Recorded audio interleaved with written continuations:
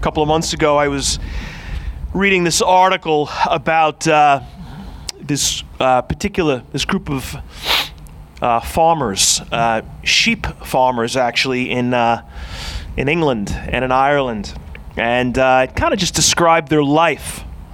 In these very remote, rural villages, and it talked primarily about the solitude, kind of just the solitary nature of life on these farms. But what I remember more than anything from the article was this: the description of this process by which the sheep are taken to the slaughterhouse. It was just a kind of a peripheral part of the article, but it's what I remember most. I thought it was like chilling almost. The sheep are taken off the farm when it's time for them to be slaughtered, and they're led up into this big truck, like a flatbed truck, I guess. And then when they arrive at the slaughterhouse, they stop the truck and they lower the gangplank for the sheep to come off. But they won't move. The sheep, they refuse to move. Somehow they know what this place is and what happens in this place. It seems hard to believe, but they say it happens all the time.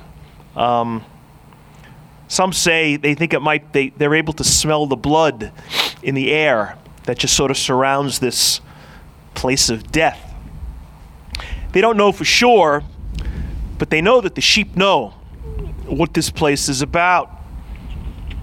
And they've never been there before. It's the first time the sheep has ever been out and about. But they know what this place is. The operators of these slaughterhouses, they devised a way in which to get the sheep off the truck. They keep one sheep of their own, the owners of the slaughterhouse, and they take care of it. They keep it on the premises. They feed it, and they care for it. It's almost like their pet.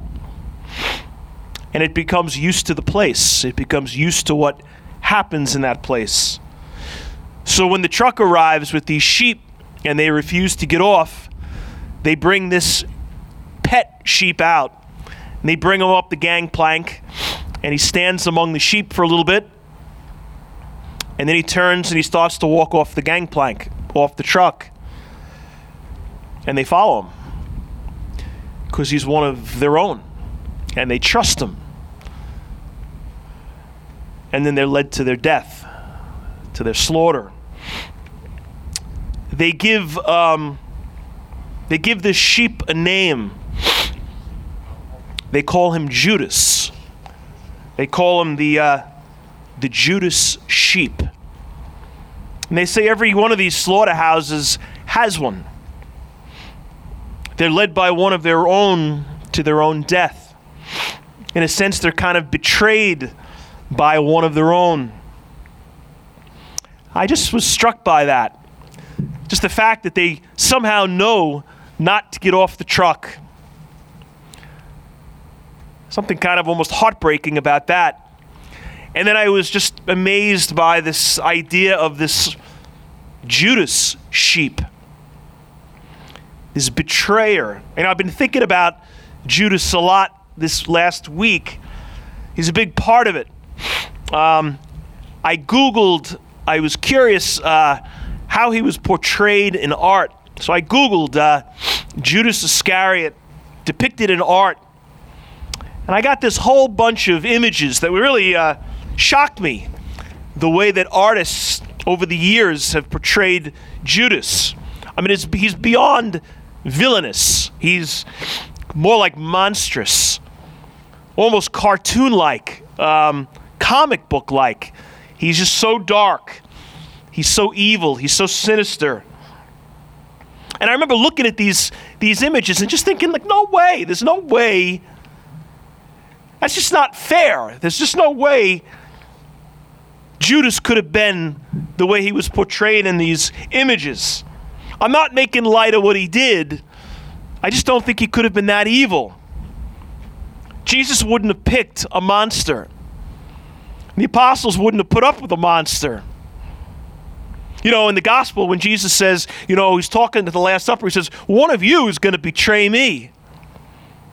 They don't all look at once at Judas and say, it's got to be him.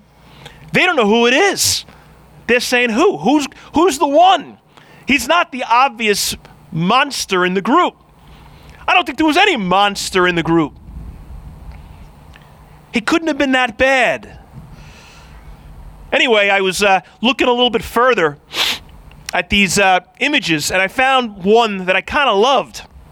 It's very different. It's very simple. It's just this guy sitting down, and he's got his hand on his forehead like this. Like he's got the weight of the world. He's something's clearly bothering this guy. He looks like an apostle. Doesn't look dark, doesn't look evil, doesn't look like a villain. But he looks like a guy who's asking questions with the hand on the head. I think what the questions I hear for the image is this, like, what have I done? How could I have done this? What was I thinking? How could I have been so weak? How could I have been seduced by this moment? What have I done? I think it's a painting or it's an image of us. It's not a monster. It's us.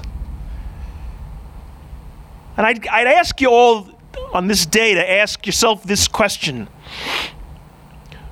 When are you Judas? How are you at times Judas? Because we all are. I think every time we run from who we are and who we should be and what we're capable of, we become a betrayer. We betray what we were called to be. We're not monsters, but we are betrayers. I remember having a conversation with this woman in the hospital. It was years ago. It was before I was a priest. I was in the seminary, and we were doing this hospital visitation program, and in all honesty, I hated it. I found it very difficult to do. I'm not good in hospitals. Between the blood and the tubes and the smells, I'm always on I feel like I'm on the verge of passing out, losing my lunch. So I'm always just nervous. Father Anthony was a hospital chaplain. I have respect for hospital chaplains. It's just a tough place to be, an important place to be. And it was a place I didn't want to be. And honestly, what I used to do was I would almost hide. You had to go into these people who didn't ask to see you, who weren't feeling good. You'd have to introduce yourself. They'd be looking at you like, what? What do you want to talk? What do you want to talk about? It was very uncomfortable. It was very forced. There was little to say, or at least I felt like I had little to say. So I dreaded it, and I'd kind of hide. I'd hide in those stairwells of the hospital, hoping that the hour or two would pass, trying to avoid my supervisor. It wasn't one of my prouder moments by any means. I shouldn't have done that. I shouldn't have run, but I did. Anyway, I met this woman one day when I went into her room, and I think she was dying. She looked like she was. She had cancer. She had lost her hair. She looked terrible. We talked a little bit, and again, I was scrambling, looking for something to say, and I asked her if she had kids, and she said she did, and proceeded to tell me about them. And this was the worst of it. She talked about their absence in her life in the previous year or two of her illness. They just weren't around, and they were nearby, but they just didn't see her. They weren't present the way they should have been. She talked about a couple of grandkids, the older ones, who kind of disappeared as well, and she was heartbroken. She couldn't believe that they weren't visiting her and weren't present to her. She looked so betrayed. And what I will never forget was these words. She said, The pain of the disappointment of her kids is worse than the cancer. The pain of this betrayal is worse than the cancer. I think today is about, it's a lot of things, but one thing I'll just suggest to you to give some thought to before the end of it. Think about some of your less proud moments. Let's think about our Judas moments. When we should have been somebody, we should have been better. We should have been there and we weren't. And we're sitting like him in that painting with our hand on our foreheads just saying, like, what did I do? What was I thinking? How was I not there? I was hiding in the stairwells of a hospital, betraying what I should have been doing. And for God's sake, the children and the grandchildren of that woman were as well. Who have we betrayed? What are we betraying? It's not a pleasant question to consider, but it's not a pleasant day. In addition to being ridiculously cold, it's not a pleasant day. It's a day to be uncomfortable. To be Judas in that painting. So let's all put our hands on our forehead.